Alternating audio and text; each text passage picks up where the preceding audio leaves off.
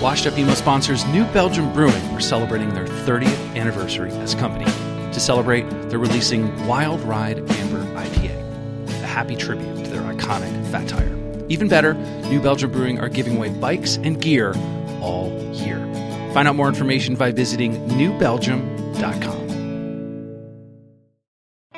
Do you ever wonder if your favorite band is emo? Tired of being in the same conversation with friends? Not knowing if you're listening to post-hardcore, screamo, emo revival, emo Midwest emo violence, or even ska? We're here to help. The Emo Council is here staffed and ready for any question you may have. Hey, Emo Council, just wondering if Green Day was considered an emo band, thanks. Green Day is not an emo band. Okay. From the creators of Washed Up Emo, isthisbandemo.com offers the definitive answer to the only important question of your day. Hey, is this band emo?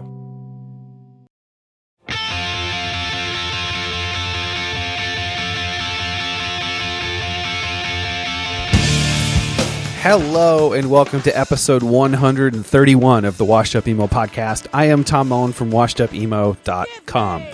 Today, we welcome back Matt Pryor from the Get Up Kids. Matt and the boys have a new EP, Kicker, out on Polyvinyl Records out this week, and it was high time to get Matt back on to chat.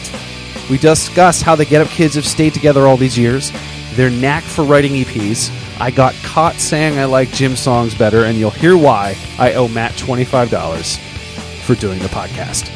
Finally, we hear more about the recordings happening and what that means about a full album. Very, very exciting. Hope you guys enjoy.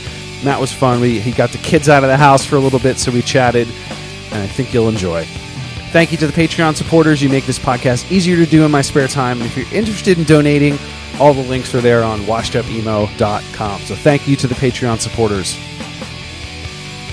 This is episode 131 of the Washed Up Emo podcast with Matt Pryor from the Get Up Kids.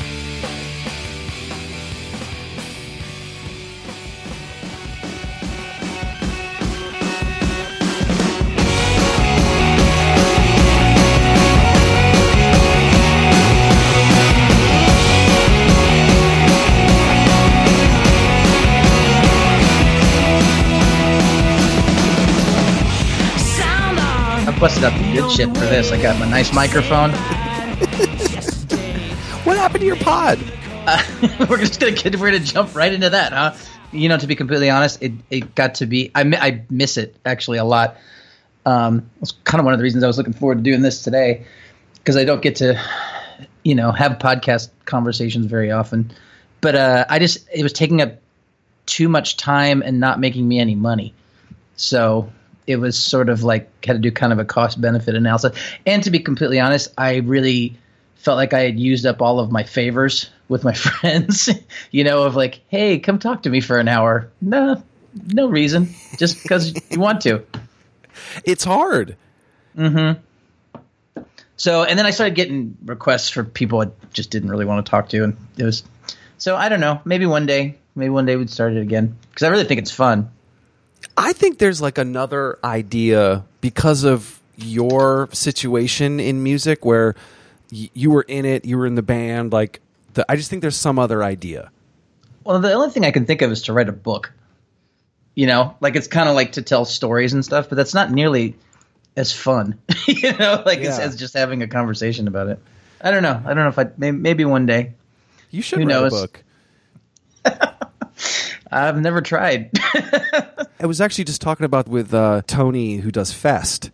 His mindset was there's all these people, and we all kind of came from the same cloth, and we're all doing different things, and we all help each other. And he just kind of loved that web of we all came from the same cloth, so there isn't a discussion that's needed. I mean, I think anymore. It seemed like for a while there, in the 90s back then, that punk rock had a lot of rules to it, you know what I mean? And a lot of this is what you were not allowed to do, and a lot of them had to do with money. But it's nice now because it's almost just sort of we're just weirdos, you're either with the weirdos or you're not. So we've got to stick together. Yeah. But I've never been to Fest. I haven't either, and he was really upset that I hadn't been because he booked Mac Rock for a few years. Really? Yeah, which I don't think I knew that. he remembers booking your show God, that at was the such a PC weird show. Ballroom. Such a weird show. Playing with the Executioners and Archers Aloaf and who was the other one? Superchunk? No, I don't think Superchunk played, but Avail? Avail played. That's right. And God, then it's the a little Blue weird. Rags? The Blue Rags, yeah, they're like a Americana-y kind of, or something like that. It was a weird one, but we just wanted to see Archers Aloaf. Yeah, exactly. Where do you need me to drive? And Avail. Avail was such a good live band. Yeah, but that was that. It was just funny to kind of he took what Mac Rock was, which was kind of these bands that weren't playing CMJ, they weren't at South by, but there was like a scene happening, and he kind of took that to Fest, which I thought was kind of cool. And then that same thing of we were talking about where bands that he gave a shot on early, are now playing main stage, but still coming back, right. And probably command more money, but they want to do it because he was cool enough to hook them up early on. Well, and that's something that we try to do in general with promoters, like people who have been there, worked with us for a long time. We try. I mean, sometimes it doesn't always work. Sometimes, you have to make that choice of whether do you want to play the corporate-y room for more money, or do you want to play the dingy, divey one that'll be more fun, but maybe a little bit less money. So, but we try to whenever we can. Yeah. I was thinking of touring too. I wanted to ask about touring with your daughter. Okay. And being able to watch her play, do her thing. What's that feeling like? Well, I'm proud of her. I mean, that's the I think any parent who watches their kid do something that they enjoy, whether it's in sports or music or being in a play or whatever, that you feel a sense of pride. I kind of found myself feeling on occasion a little bit defensive, like almost like kind of guard dogging her a little bit, like because I really didn't. I mean, not that anybody was mean at all, but like if anybody had said anything mean, I probably would have just beaten the hell out of them. Like I was just, which is I'm kidding, but yeah, I mean it's tough. I mean, she was 15 and she was, doing her schoolwork in the van, and she didn't really talk to anybody except to me. She didn't talk to Dan and didn't talk to any of the people on tour with us. And she was like, "Yeah, this is a lot of sitting around." And I was like, "Yep, that's what it is." She didn't know that. I don't think it fully registered with her, but I mean, teenagers kind of sit around a lot anyway, so it's not really, it's not that weird. But no, it was cool. It was very cool. What have you helped her, and what have you let her figure out on her own? With music, not with everything. Jesus, not just with music. That was a can of worms. The thing I've been talking to her a lot about lately, because she's in this band now, and I'm just like, just go slow. Like, don't, like, because, there's opportunities that are being bandied about, and it's just like, oh, yeah, and then this guy said he wants to put a record out by us, and I was like, no, like, you're don't rush into anything. This is what I tell everybody in a young band. Like, anytime that you think, like, you have to make a decision really quickly because it's your only shot, your only chance to do it, it's not. There's never a time when it's just like, oh, like if you keep at it, like no, some other opportunity will come up, or it won't, and you'll have to do it yourself, and that's fine too. But yeah, so I do a lot of like cool your jets kind of talk, and then tell them to say the band name on stage more often. Little things like that. Don't play shows for free anymore. Like if you're these are good. These are good tips. They played this like Battle of the Bands thing, and they won some money, and I'm like, okay, so one of you has to fill out a W-9 now. Just like, were they? Oh, Dad. Oh man, Mr. Pryor. Well, first of all, there's a strict rule that no child I'm ever around is allowed to call me Mr. Pryor. Really? Because I hate that. I don't like it. I apologize. No, it's fine. It's not. It just I don't know what it is, but I'm always just like, look, just don't do that. Just call me Matt. It's fine. I don't care. Like I coached a band for like a teenage rock camp thing, and of course once you tell them, okay, look, don't call me Mr. Pryor, they're like, okay, Mr. Pryor, and I'm like, little dicks.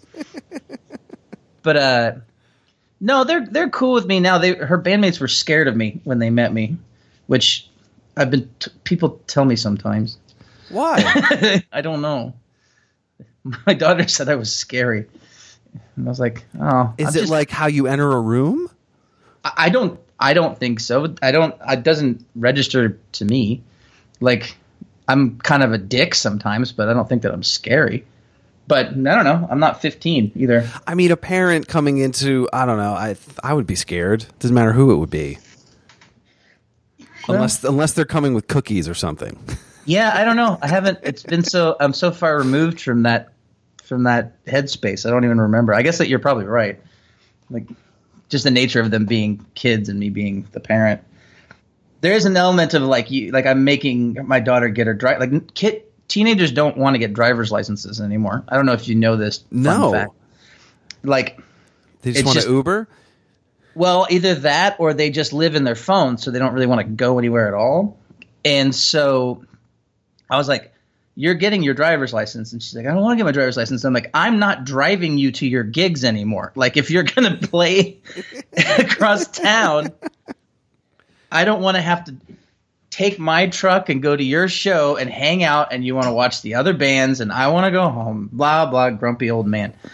So that's why my daughter's got to get her driver's license. She's got her permit right now. Is that through the school, or do you have to go to a place and pay someone to teach her? We paid a local place. Wow. Because it is offered through the school, but it was just easier to do it this way. Yeah, I mean, it sounds posh, but it's just way easier. Sometimes you make those decisions. So what else has changed? Because I think it's cool that she's that age when you were playing music, playing in like getting it, like you're sort of, what has changed from their headspace? You talked about the phone and like not wanting going there anywhere. Like, what other things? Is it patience? Is it other things? Like as far as what I tell them or what I see that's like different. What you see that's different? They're very social media savvy, and they also they're very politically savvy. It's very like, queer positive, trans positive, teenage girl, not girls. They're not all girls. Teenage punk band, and but they're, just very tuned in to social issues and kind of call people out on stage sometimes. What happens? What did they do? Oh, there's this. Are you familiar with the term TERFs? No. It's called trans exclusionary radical feminists. So it's basically people who say that it's kind of like the thing about the pussy hats in the Women's March, because technically not all women have vaginas. This is not my. I don't feel this is not. This is two white guys. This is not my issue. I'm just an ally in this fight. This is not my. You're an observer. But what's interesting though is I found myself explaining it, because how old are you? I am 39, almost 40. Okay, so you're not that much younger than me, but people our age who consider themselves fairly,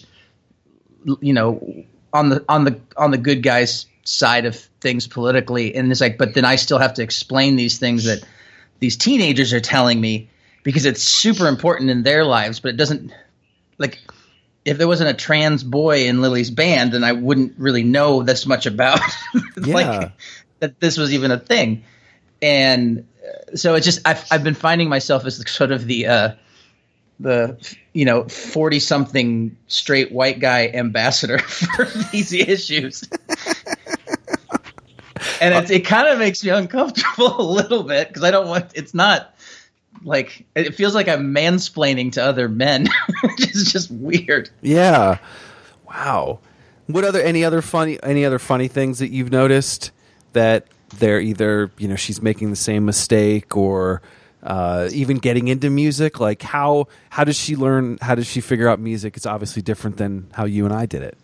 Well, I mean, she discovers a lot of stuff just through Spotify and like through like people's playlists, and YouTube was a really big thing for all of my kids. I guess it still is, like, as far as like just as a place to listen to stuff, which is kind of counterintuitive in my brain. But yeah, and then she's just on Instagram all the damn time. So yeah. That's how. I was reading back the interview you and I did back in 2013, and was it that long ago? Jesus Christ! Yeah, and you were my 20th episode. You were early on. You were super helpful to help. What are you up to now? What are you up to? 20. Oh, I'm up to 129 or 130. I meant how many episodes. I know what you're up to. Oh, 129, 130. Okay. Well, hey, every 100 episodes or so, I'll come on. Okay, great. What I remember laughing hysterically reading it again, because I remember transcribing, was your kids watching Kung Fu Panda and them not being loud and you getting really frustrated. And you were like, Tom, can you hear that? Can you hear them? I was like, yeah, it's fine. It's fine. It's funny, actually, because they were like arguing and then they spilled popcorn. And then to not get you mad at them, they started vacuuming. So there's another point. I don't remember this at all. There's another point where you stop and go, Tom, do you hear that vacuum cleaner? I was like, yeah, it's fine. And they're like, they're trying to clean up the pot. And you like left, and I left it in the episode. So you hear you going over and then coming back, and you were like, okay, anyway.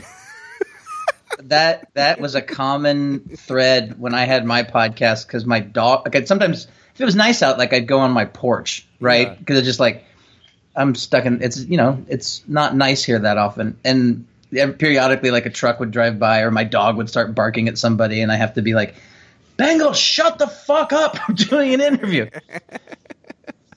But I just remember the vacuum cleaner running and you just sighing really loudly. It was funny. Well, this will be the fun fact of this podcast. This is costing me $25 to do this podcast. What? Because that's what I had. So you owe me $25, okay. And then because that's what I had to bribe my kids with to get them out of the house for an hour, because they just got out of school. It's summer break now, and so I'm like, amazing. Go get some pizza. Go to the comic book store. I'll text you when I'm done. And it's just so this podcast is costing me. I'm at a net loss for this podcast. Matt, I can Venmo you. How about that? I am Venmoing Matt Pryor from the Get Up Kids for his time so he could talk when it's fucking quiet. It's well, I could do it. Like, I have my little studio in the garage, but the Wi-Fi is really bad out there. So I was just like, well, I got to do it in the house. And can you hear those fucking birds? Should I cover up the birds? My son got birds, like parakeets or something. I can hear them, but it's nice, Matt. It makes it seem like you're not in the city. I've been doing that when I recorded a downright song, and I was listening back to it, and all of a sudden there's these fucking birds in the middle of it, and I was just like, well, do I keep it? It's kind of cool, but not really what they ordered, What did you end up doing? I redid it. Oh, okay. I put birds under a blanket so they go to sleep. It is funny to hear in the background. I was going to say, so one of your other quotes I remember was I had asked about reunions. Yeah. And you said, and this was about the Get Up Kids. You said, we can't fake it. We have to like each other to do this.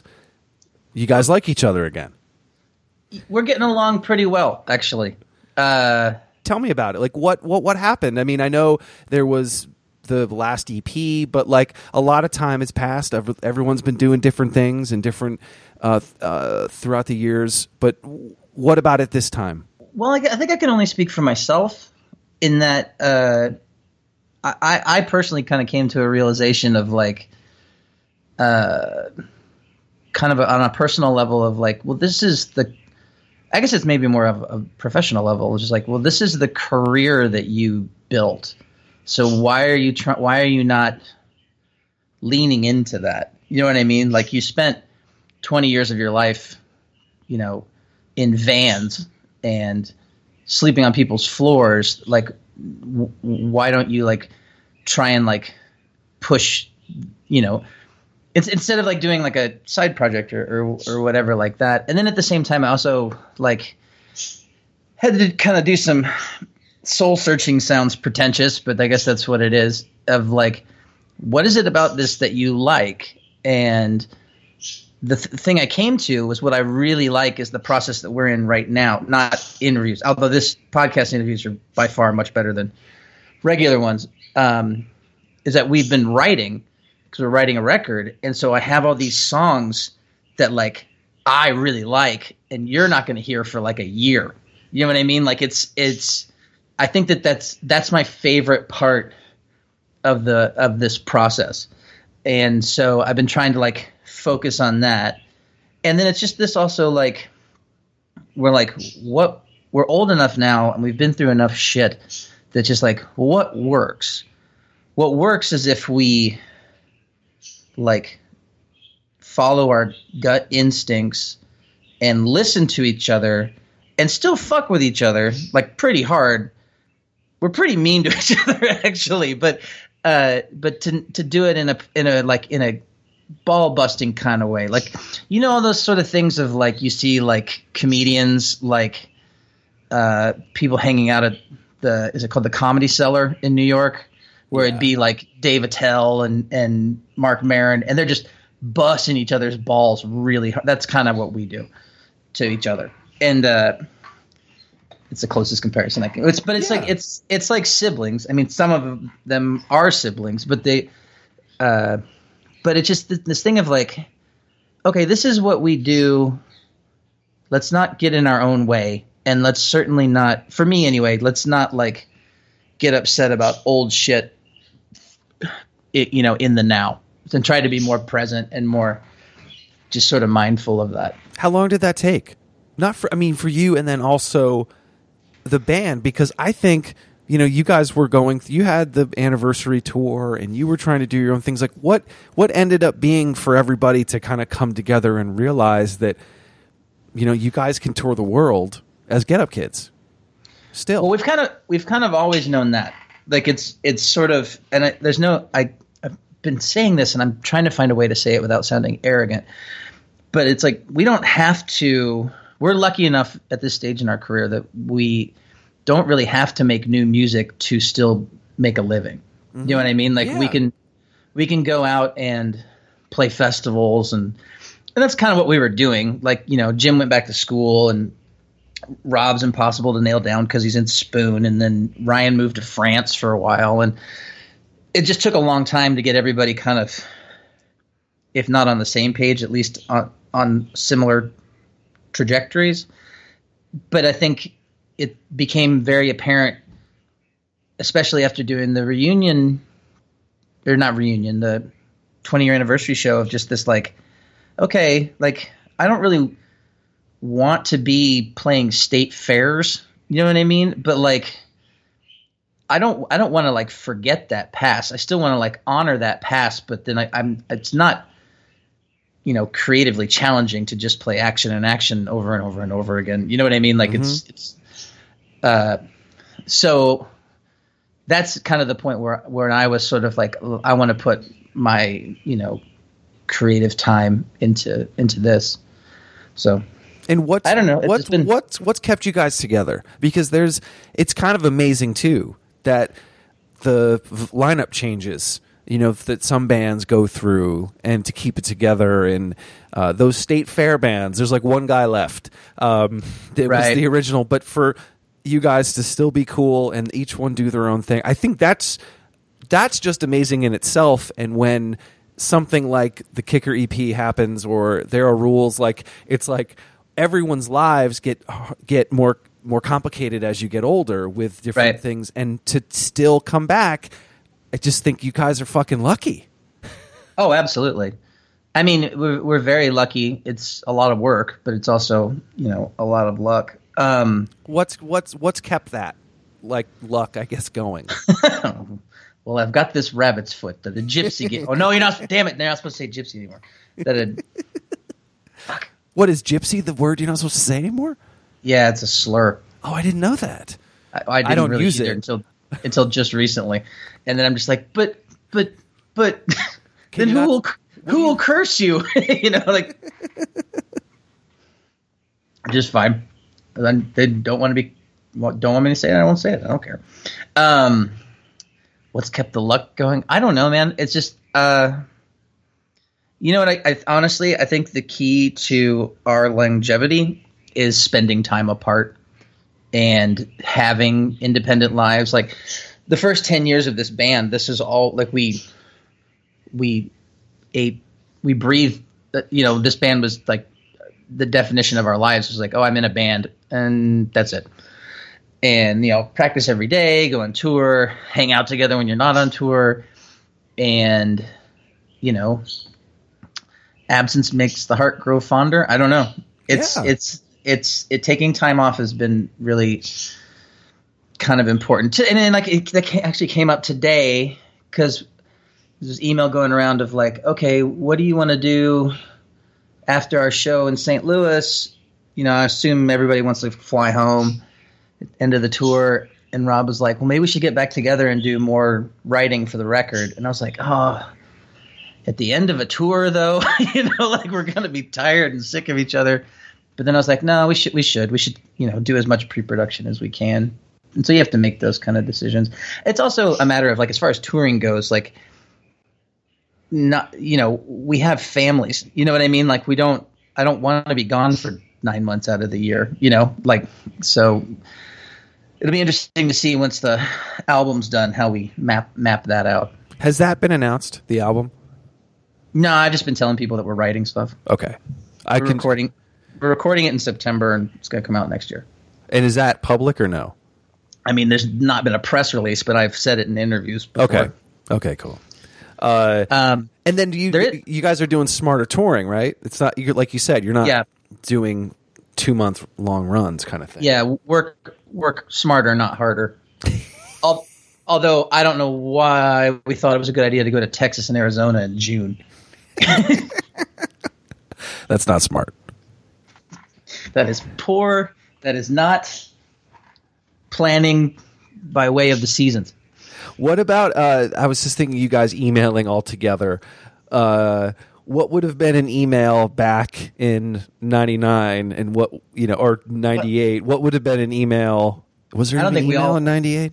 Yeah, it was just beginning, sort of. I mean, at least for me, like I think I started using it around 97, 98. Well, so how about like a discussion in 98 and what would be a discussion in 2018? It wouldn't have been over email. I don't think everybody even had an email address then. And we had a band one that was through a service called lips.net. So it was the Get Up Kids at lips.net. I remember that. It's on our first 7-inch. That's our contact. Oh, that's great. Is that email and a P.O. box that doesn't exist anymore. So how about if you guys were just in a room in 98, what are some of the discussions? And then how is it? I feel like, 98 is something, but then 2018 is like, are you into Roth IRAs or do you got, investing? We've talked about financial stuff before. Good God, Jim will not shut the fuck up about Bitcoin. Although now that it's kind of died off, he doesn't talk about it as much anymore. But for like a solid month, he was just like, "Oh, got check." Like, all right, play this song. Like, oh, got to check my Bitcoin. Like, God damn it, Is he like that guy? There's always one, your Facebook friend. There's always one that always tells you missed out on Bitcoin as he tells you how much is worth. Well, with Jim though, he's just like, he doesn't care if I missed out on it. He's just excited that he has it.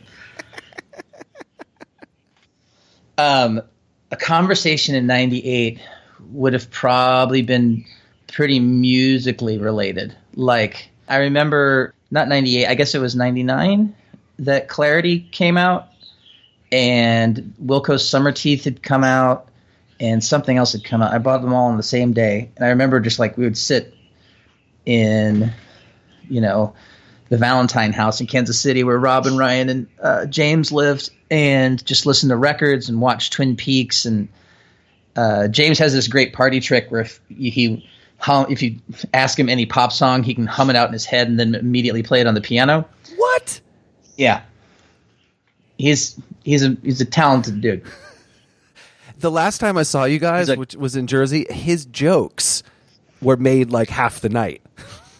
Like both of you just I don't remember his jokes. Well, he would just have these like things that he would say that made sense but didn't, but I don't know. It was does that No, that's accurate. Yeah. And like, everyone loved it. I shouldn't. I'm not going to tell that story. You're going to tell that in the 200 block of Washed Up Emo. I don't. It's one of those things where, like, you know, you make these sort of like jokes where you're making fun of each other, and they can be a little, insensitive. And I don't want to throw him under a bus. Yeah, but it's pretty funny. He'll like play these like songs at practice and be like, "There goes Jim walking to the bathroom," and he's.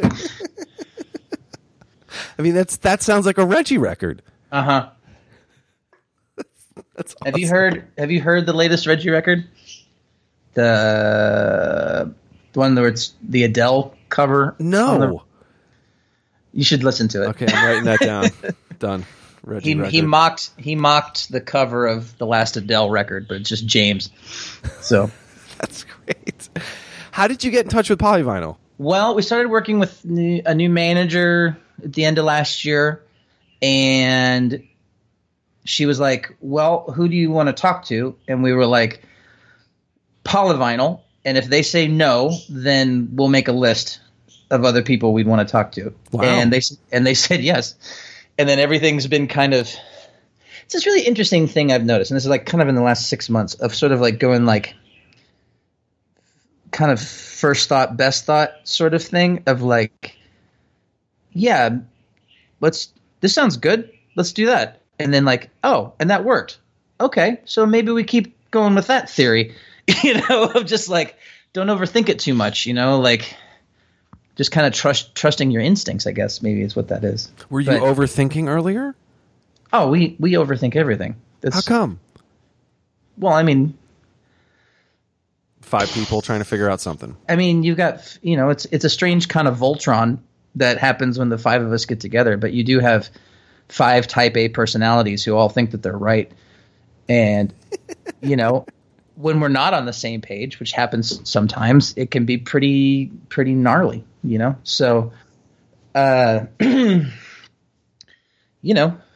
was a guy in a band from Lawrence called Split Lip Rayfield, and he referred to being in a band as like being married to 4 smelly men. That's true. Not far off. No. This is a business. You guys were thinking about this and you want to have fun, but it needs to have both, right? Yeah, it's a business, but it's a business of people who all were, reared on Fugazi. So it's like I always make the comparison of like, I don't want us to be Starbucks, but I do want us to be that corner coffee shop that pays all their employees and the owner makes money and it's just a really quality product, and takes care of itself. That's, if we get to expand to a secondary location across town, great, but it doesn't really matter. And some people treat bands as like kind of like world domination machines. And that just sounds like a lot of work, but yeah, you have to find, the balance of like, this is my job. If I didn't care about this at all, then I'd have to find something else to make money. And so we got to find that balance between, it's the whole commerce and art thing, and you get back into like, well, Michelangelo was paid by the church, he had to make money somehow. Yeah. We all got to eat. Kicker EP. I've heard in hearing the 4 songs. It's great to hear different eras of the band all within the 4 songs, which I think sometimes happens, sometimes doesn't. But this one to me was really there, and I just love overall like what were some of the the thoughts going into the EP, and then I'd love to go through each of the songs itself. But just first, overall in the EP, was there anything that everyone had collectively come with, or thoughts, or things when you first started writing these or putting these together? Here's the thing: is it like the EP wasn't terribly thought out until it was done, and then we kind of were like, oh, maybe this is what we're doing. Interesting. You know what I mean? Like, we kind of just got together and we're like, okay, let's try and write some stuff, and if we don't like it, then that's fine. Like, don't force it, and like, let's make rock songs. You know what I mean? Like, let's not overthink it too much. And so, 2 of the songs are Jim's and 2 of them are mine, and we just kind of fleshed them out in our friend's studio.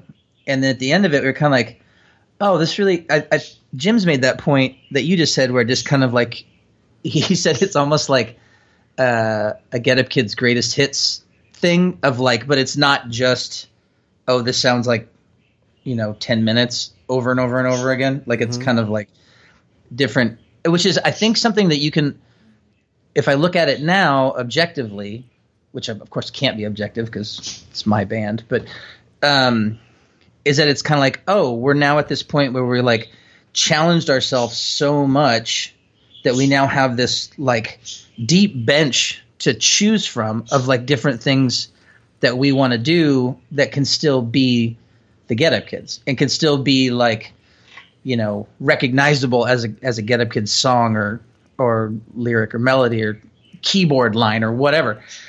And but I don't think we noticed that while we were making the EP, because when we made the EP, we were kind of like, well, maybe these are just demos for a record, or maybe this is the start of a record. And then it was just like, no, fuck it. These go together well. Let's put this out and let's start working on a record. And so now we're doing that consciously with the album that we're writing, of a lot of like, well, this is kind of a mellow song.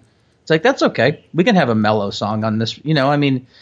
Some of our most popular songs are mellow songs, Yeah. But we always think, we get in this mindset of like, we have to be like boom, boom, boom, boom, boom. Like, it has to be Red Letter Day over and over and over again. And it's just like, it doesn't actually work with an album. It kind of works with this EP because it's only 4 songs.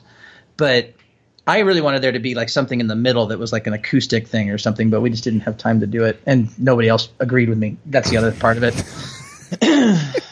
You should have a playlist on Spotify that's this thing plus like a little acoustic thing in the middle, just for you.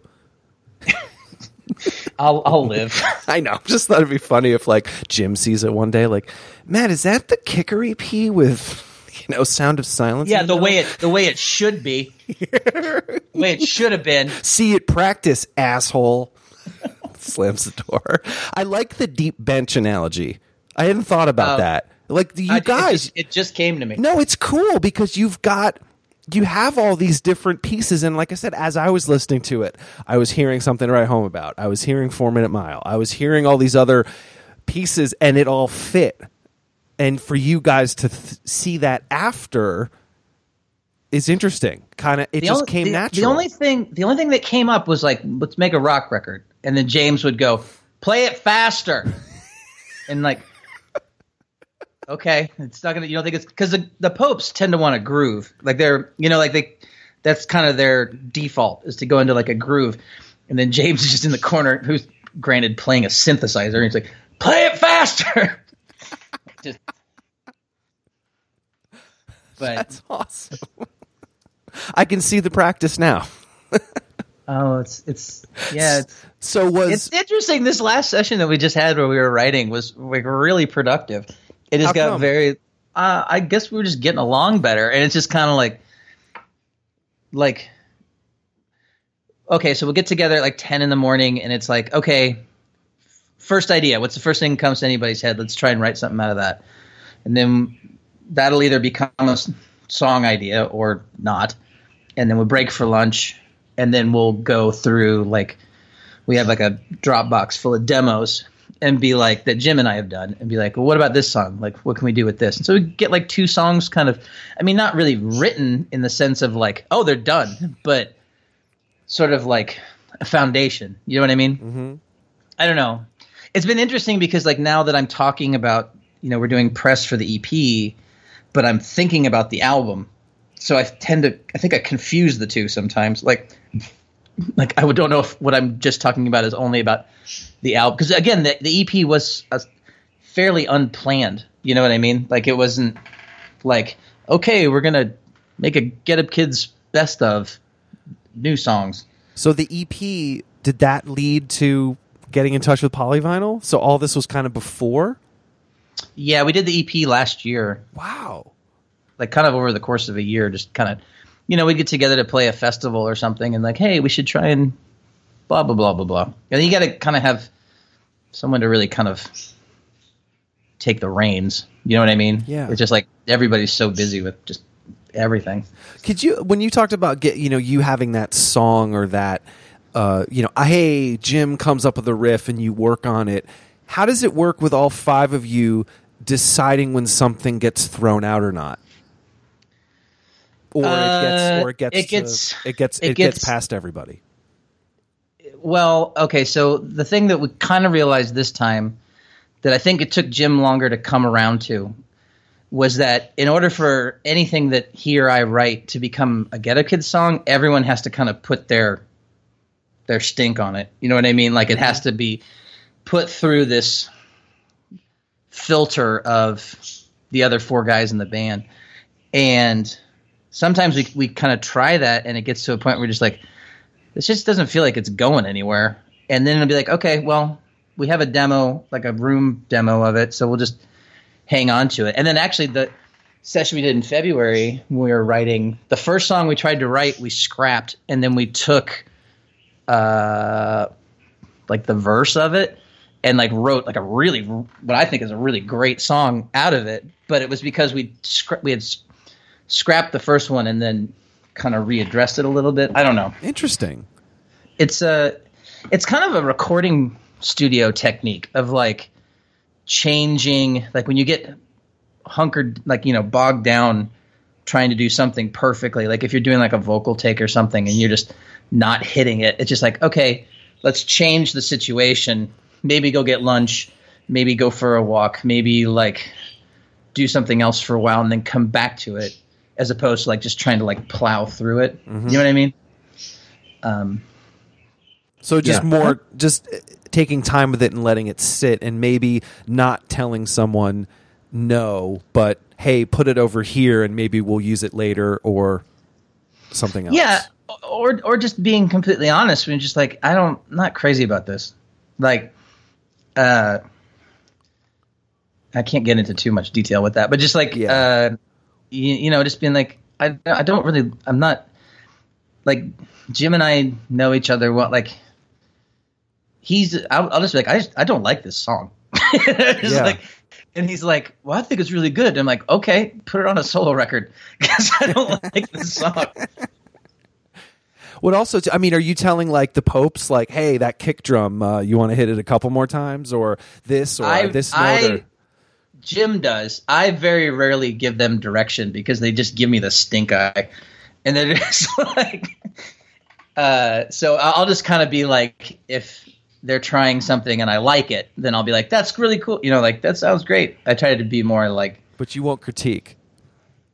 No, I will. I don't find it in my experience, sometimes it's just not terribly productive because they know I'm not a fucking drummer. I don't know, like like, shut up, Matt. Yeah. I got this. Right. Well, and that's kind of something that I think that maybe part of the reason that we're getting along better now is that we're all sort of recognizing what each other's strengths. I think we've always recognized it, but we're like maybe kind of staying in our own lane a little bit more. You know what I mean? Like when we're like writing a song that we're all sort of writing together, and I'll be like, okay, I'm just kind of like humming a melody in my head. I'll write lyrics for later, but I think this verse would be better if it was 3 times instead of 4.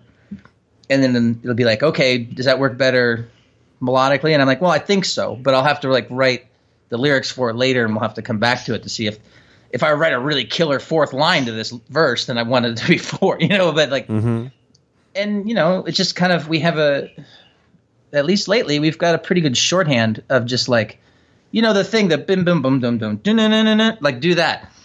And it's been working. That's great. I don't know if I'm explaining. I feel like I'm enjoying this. Gibberish. Matt, I'm enjoying this. This is fun. Can you talk about Maybe?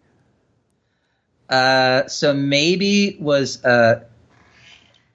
excuse me, the chorus of Maybe and the kind of outro bit of it were from a really old demo tape that Jim found, and it must have been from like Something to Write Home About era, because that's the last time I had like I don't remember the song at all. Like he's like, why didn't we ever use this song?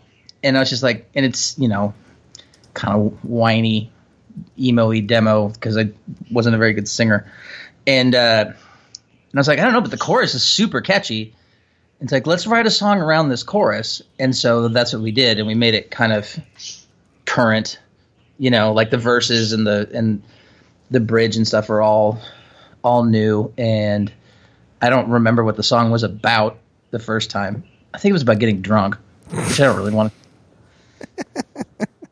I like that. How about Better This Way? I was just reading. Did you see the video? Yes, dude. I love the first shot in when everyone's kind of staring at the kid. Oh, that's my favorite shot too. Oh, really? Yeah, that one shot, I'm like, that's fucking cool because that kid's like one against everybody. Yeah, that was really fun. But I know like Jim's like, you know, got the pull quote for the press release of that, and he had this thing about writing it in 2012, and then he said something long-winded that I didn't understand. But then he like said something about when a glass has got water in it, it could be half full or half empty, but sometimes it's nice to have something to drink. Wow. And I thought that was really clever. And as much as it pains me to say that Jim said something clever, that I got a game recognizes game, you know. I just think that's a fun, like just like a rock and roll song to me, like the way it ended up. As far as because I didn't write the lyrics, so the arrangement just sounds. That's why I think it sounds kind of guilt showish, because it's just sort of like it's not like octave chords and halftime and you're right. All those kind of emo tropes, but it's just very rock and roll. But it's like an anthem. You know what I mean? Like it's like. You can see it in the video when everyone's kind of singing the song in slow motion at the end of the video. And it's just like, yeah, you could fist pump to this song. I do remember having a thing of like, I didn't want to do the O's in the bridge. It was like, oh, like that. I was just kind of like, come on. This is just, but now I really like it a lot. I just. So during the practice, you were like, I don't want to do this. The two things I remember about that is like I was like I don't like this part, and Jim was like, well, I think it's really cool and people will like it, and I'm like, all right, fine, it's your fucking song. And then when I was writing my guitar part, that I did this like kind of, it's not a lead line, but it's like it's kind of like, I mean, it's kind of similar to Jim's lead line in Martyr Me on Guild Show. But and Ryan's like, I didn't know you could do that, and I'm like, play guitar? You don't think I can play guitar? It was just, I don't know. It was funny. I can hear, man, you guys kill each other. This is awesome. Yeah. Matt, I'm surprised you strung your guitar. Welcome. You know, we're like, oh, look who decided to show up. Yeah, look who decided to show up. How about I'm Sorry, which to me feels like a little 4 Minute Mile. Yeah. James was like, write faster songs. And so Jim was like, all right, I'll write this fast song. And then he sent the demo, and I was like, this is great. Like we should, and it's full of that kind of like emo tropey stuff. It's got octave chords in it, and it's got like, you know, the lyrics. It's almost too fast. You know what I mean? Like, but it just kind of works. It's just sort of this nice little, I don't know, vignette, I guess. I like that song a lot. Yeah, that might be my favorite one on here. That seems to be the general consensus, actually. Like no one's been like, "Oh, this is the only good song," but like that's the one that seems to stand out to people, which is ironic because it's like the last one we did. And it's because I base it on when I have my iTunes up, and if I have the MP3s and stuff of like listening, and I'll look at how many times I played it because I don't look, and then I'll look later and be like, "This one had the most plays." Interesting. Oh. There you go. Well, the last one, My Great. Reflection. You like Jim's song so much. Just My like second, everybody else. Play Campfire Kansas, they say, and I say, I don't sing that song. Then my second favorite is My Reflection. My Own Reflection? My Own Reflection, sorry. Yeah, that's I mean, that just sounds like Jawbreaker to me. Was that one of your songs? Yeah. There's actually a demo of it that was on. I did a limited edition benefit 7-inch that has a demo of that song on it. Which I don't even think I have a copy of it. But I was just like, this song's good, and they're like, it's just on a 7. It's not like I put it out on one of my albums or something. Or it's streaming right now in another way or another format. Ironically, I wrote it kind of intending to put it on one of my solo records, but I wasn't making a rock record, and its song's obvious. There was no way to transpose it to be finger picky. You know what I mean? Mm-hmm. It was sort of the emphasis. I think that the emphasis of it works because of that it's kind of an angry rock song. Yeah, so you kind of saved it. Yeah, I've done that from time to time, and sometimes you lose songs, and you're just kind of like, I've had this song for 5 years and never had a place to put it, and now I'm sick to death of it. But at one point in my life, I knew this was really good. Is there anyone in the band that is archiving or documenting or holding on to stuff as the band? No, not really. You need to get on that. I've got a bunch of our master tapes in my basement. They used to be some of them are in the Vagrant Vault, which I guess is now the BMG Vault.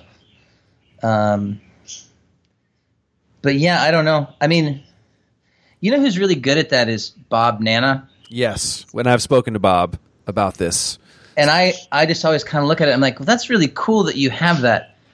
I'm not going to do that shit, but it's really cool that you do it. I mean, it must, when I had him on my podcast, he recounted every single show of our first European tour with them. And I was just like, I don't remember that show at all. He's like, yeah, I have the flyer for it and everything. And I was like, Jesus Christ. Wow. But so, I mean, you have no interest in that. Maybe there's an interest, but not enough to actually do anything about it on my part. I remember there was a podcast I listened to with Ian MacKay, and he was talking that his mom had told him to keep a journal. Uh-huh. And he kept a journal for a very, very long time, and it was helpful. So maybe there's I just think when people look back and you guys in 20, 30 years and they're still talking about the Get Up Kids, which they will, what things are there that people can, look at or be a part of. And I mean, you guys probably have stuff. You maybe just have it in a drawer you haven't opened. Yeah, I know Ryan's got a bunch of shit in his garage, and I've got some stuff in my basement. A lot of Dubin's photos because he, and old flyers and old posters and stuff. And I don't know if you caught it in the video. There's a bunch of Easter eggs of the first shot, all the stuff in the background, right? Well, yeah. There's the actual Something to Write Home About painting is on his wall, and there's a Shepherd Ferry poster from our CMJ showcase in '99. And then he's walking on the track 4-minute mile, and then there's the red curtains that he goes. You can't tell if they're red though. That's the only thing. When he walks into the, foosball hall, I guess we're pulling back these red curtains that is supposed to be guilt show, and then the kid, he didn't get there's one of the teams was supposed to be these 90s emo kids. So it's girl with glasses and a guy in a cardigan and a backpack and horn rim glasses, and he's wearing the T-shirt that Ryan wore in the Action in Action video. So there's all these little Easter eggs in there. But that made me think of that because of the posters and stuff on the wall. See, those are great. This was reminding me you need to do your book because you got to put all these down. And then I think it's time. There's no time. I'm doing too many interviews. This fucking interview. There's too many podcasts.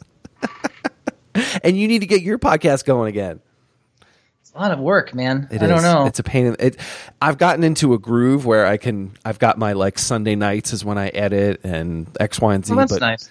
Yeah. I also don't have kids, Matt. Well, yeah, there's that.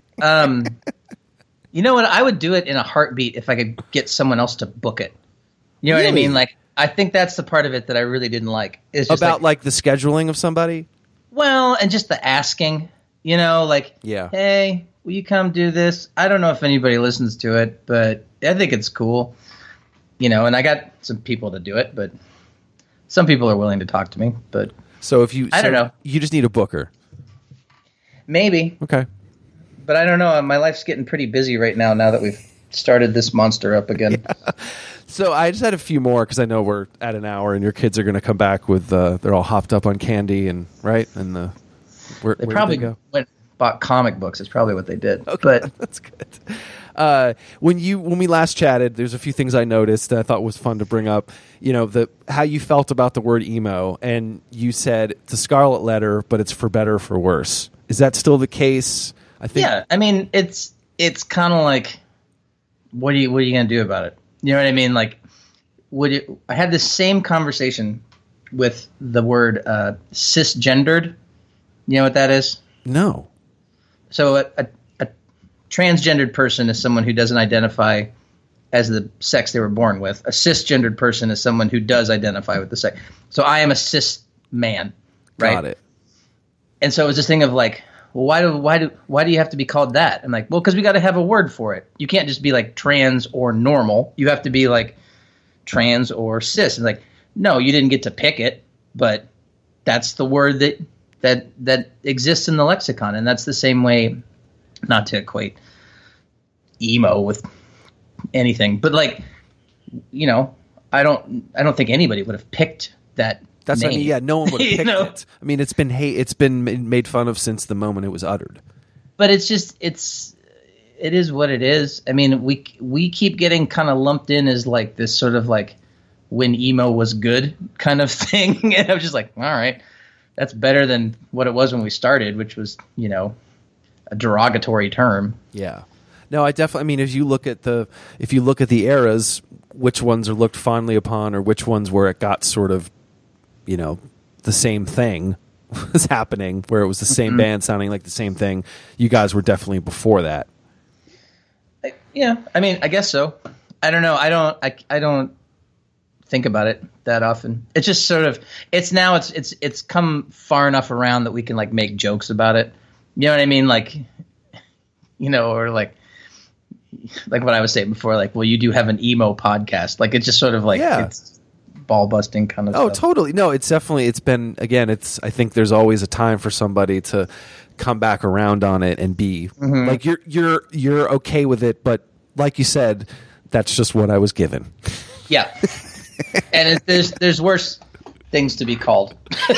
You know? Yes. Like, and you are remembered, and I think that's the part that there's a ecosystem, and I think there's bands today that it's just it seems to be that there's a community around it. Yeah, I guess so. I don't know. I mean,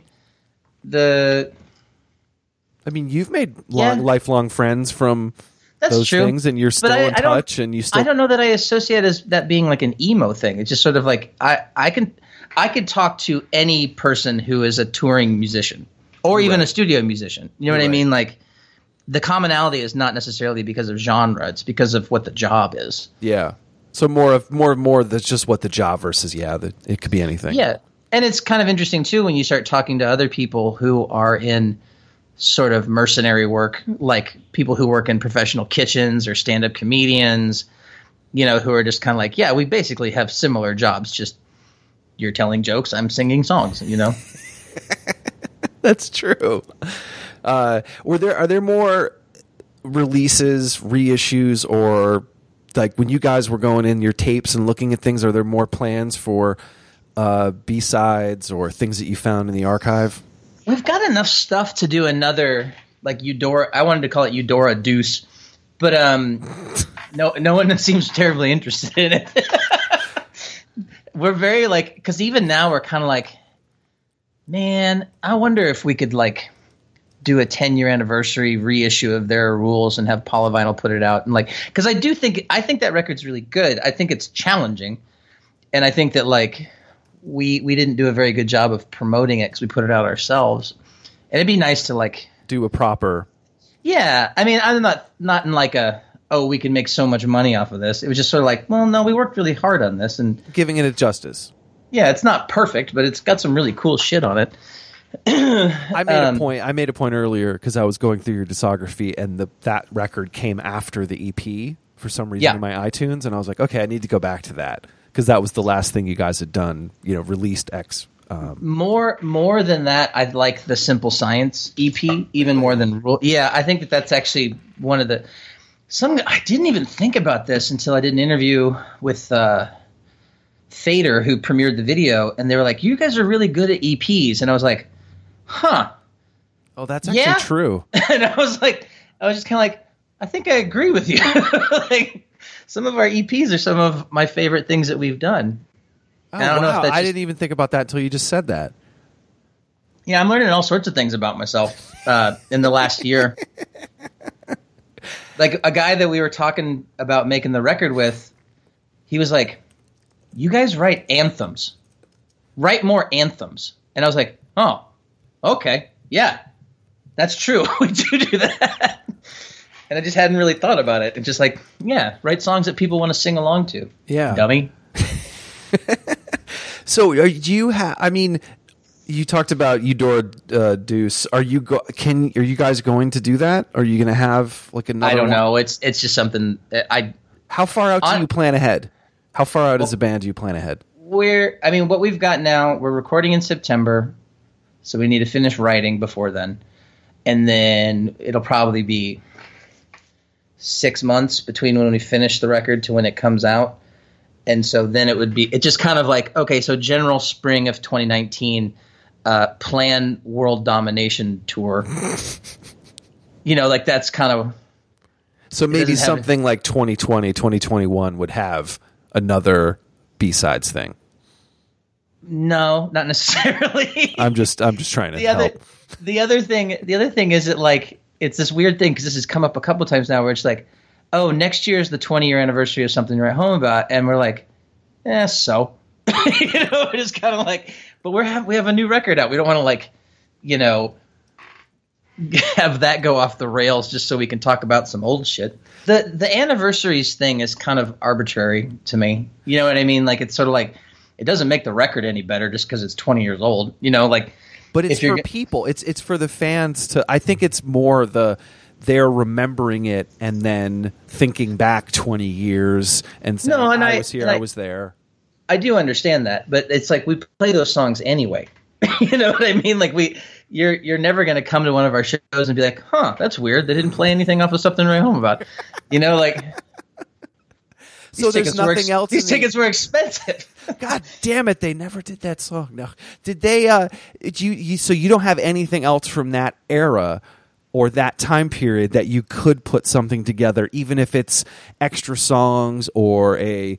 Not that I'm aware of. The only thing we ever found was the demos that they put on the 10-year, money grab. Is there a live show in that era that was recorded? I'm sure that there is. I think a live show around that era. I'm just helping you. See, this is your. I didn't ask you for marketing advice. Well, sorry, Matt. Sorry, Matt. I'm much more excited to say hey, we're making this new stuff and welcome to my pain of talking to bands. But I think you need to do something small. If you don't want to do anything, you do need to acknowledge it and do something. We will. We'll do something. We'll do something. Let's table it. I'll loop you into my people, our people. We have quit talking about this. No, it's an interesting line to walk of you don't want to. You have to exist both as your past self and your current self, right? So you can't be Uncle Rico in Napoleon Dynamite, who's only talking about high school and he peaked in high school. You still have to be moving forward, but then at the same time, you don't ever want to like forget about that time or not honor it. You know what I mean? But so you have to walk this kind of weird kind of balancing act of like moving forward but not forgetting the past. And I think it's easier in a streaming world where it isn't just if I went to Amoeba and looked up Get Up Kids, I might only see the new EP and maybe something to write home about. But now a kid has access to everything. Mm-hmm. And how do you get them to, they might know something to write home about, but how do you get them into On a Wire? Or we did a Spotify thing that was kind of a like, we curated it. That was like this is like Get Up Kids primer. Yeah. You know, which is also interesting because then you're like, what are these the songs that we like, or are these the songs that people like? You know, like you know, but you know, it's an interesting, you know, it's better than not having that problem. And what's great is kids are going to see this tour that didn't have a chance to see you ever before. Yeah, that's something that like I was telling somebody else this the other day that like I definitely went through a time when I was super burnt out where I was annoyed when people were like, "Why didn't you ever come to Minneapolis?" And it's like I came to Minneapolis like 27 times. Like, what do you? But now I don't know. I just grew the fuck up, and so now it doesn't bother me. Yeah, they weren't old enough to. They weren't born. They weren't born yet. Yeah, they didn't. Sorry, I didn't see you guys in the 90s. I'm 17.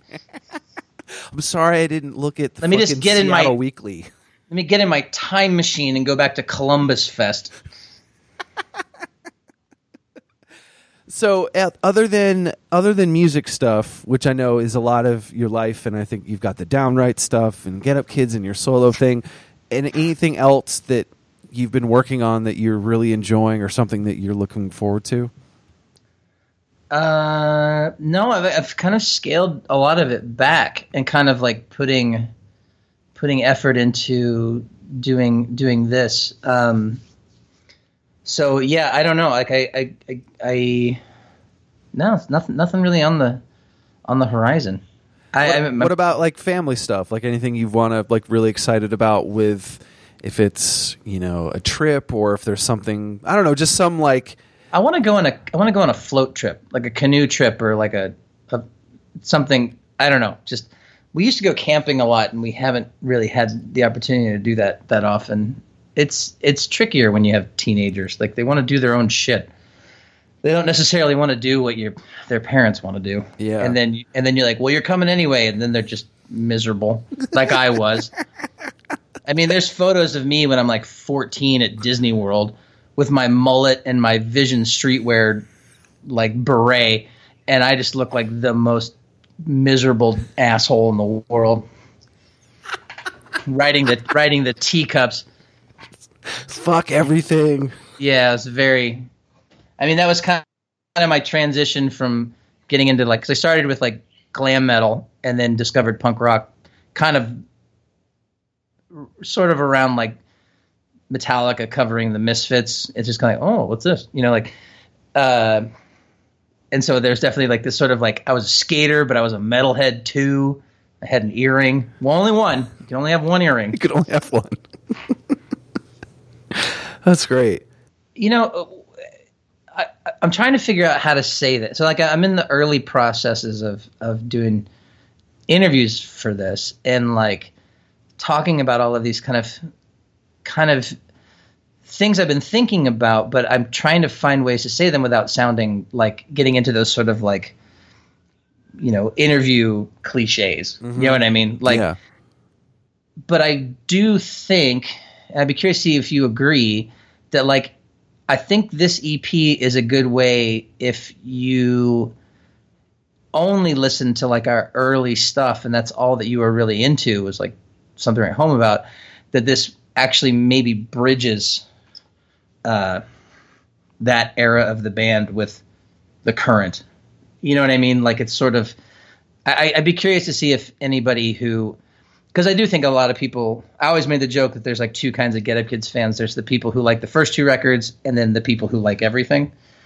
And if you're the kind of person that only like the first two records, I think you might actually like this EP. So that was, I'm trying to find the tweet But that was my tweet after hearing the EP.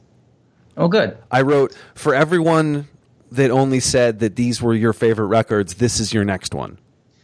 It makes me uncomfortable because I want to be clear that like that wasn't the intention. Like when we were writing it, you know what I mean? Like it wasn't like, ooh, this is really going to win everybody back. No, but by everything you've said in this interview, it came naturally. You were all figuring it out. Well, and it's interesting now because now that we've been talking about it more, it's kind of like, oh, I guess we kind of did that on accident, and now let's kind of continue in that headspace. You know what I mean? Like, yeah. I don't know, because I've been toying with this idea of like modern emo themes. Have I told you this? No. Just about how like, you know, you can, whether you're 18 and you miss your girlfriend or you're 40 and you miss your kids, it's the same feeling. You know what I mean? And so like, how do you then like translate, you know, the if we're stuck with this emo tag, like how do you translate the emotions of being an adult into songs? Because like I certainly couldn't write a song from the perspective of an 18-year-old. That would be garbage. You know what I mean? But so I don't know. I've been kicking around this idea.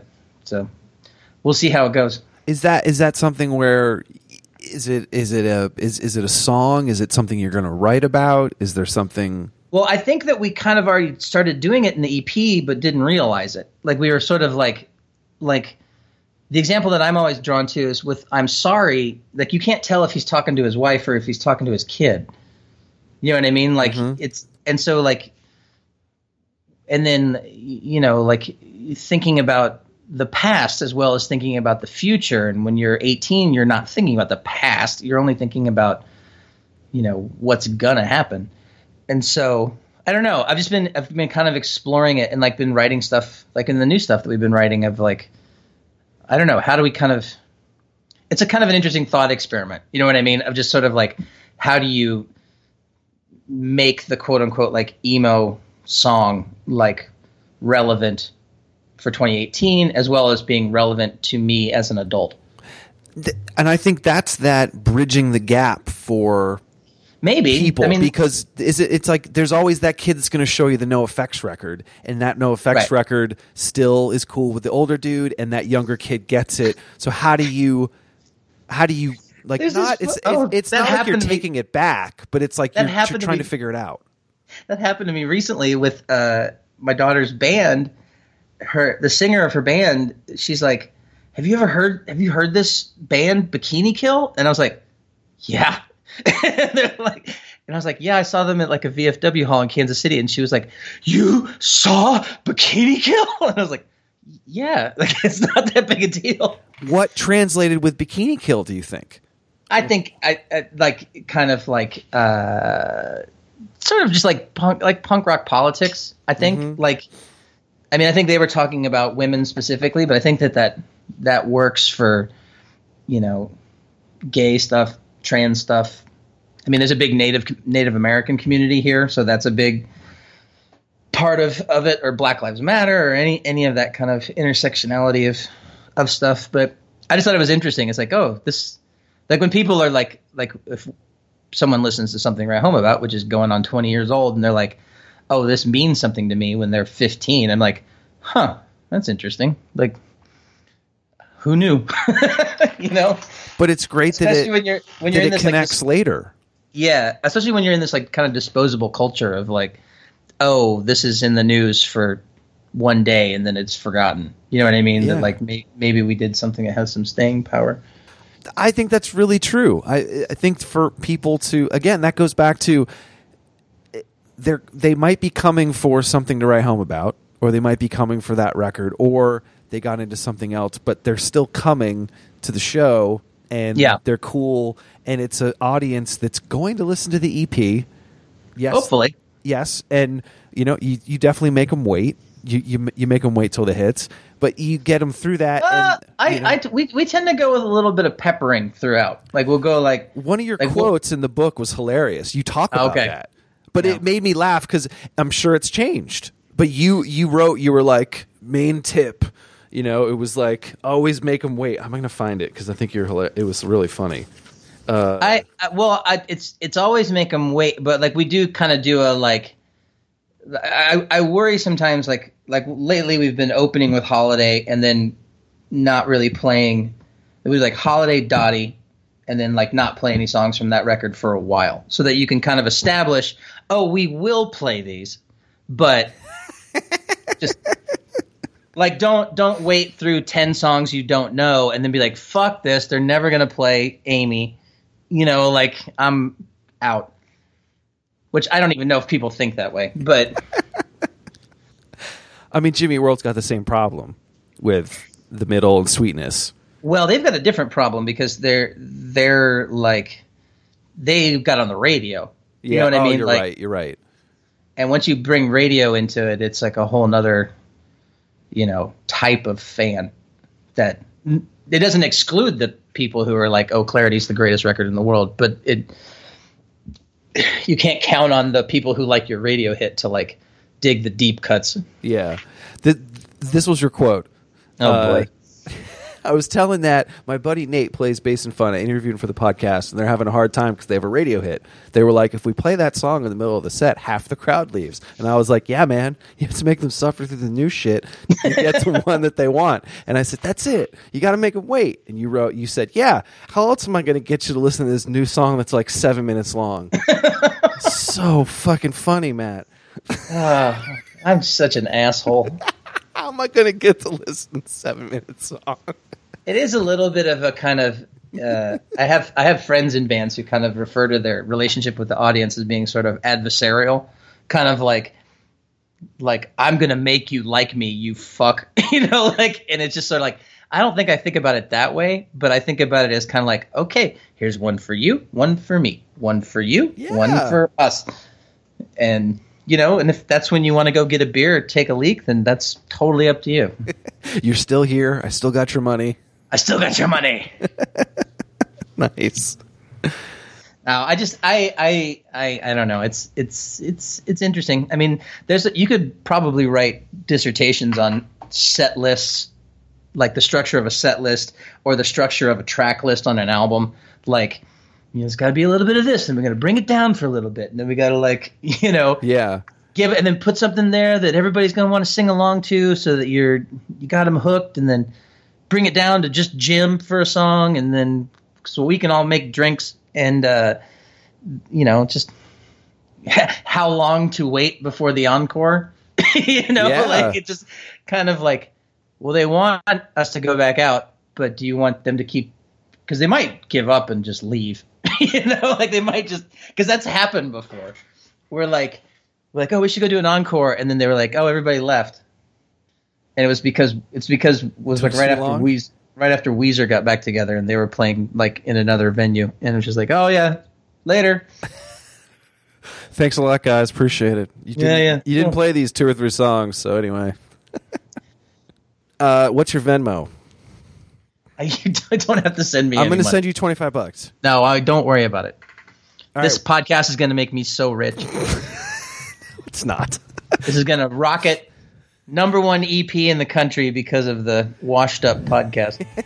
Call it the Washed Up Bump. I know, the Washed Up Bump. There is that. The kids have told me that with new bands. I'll like talk about a band, and they're like, we just got a bunch of followers, and I'm like, good. That just means a bunch of old farts actually heard of the band because they were on your podcast. Pretty much.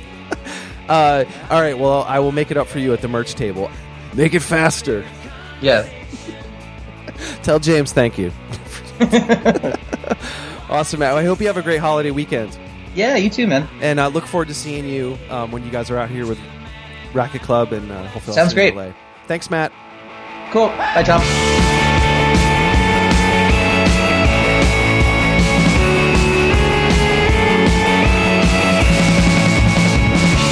Just in case you haven't heard, the situation's got worse. The heart will beat until it bursts. It's really gonna fucking hurt.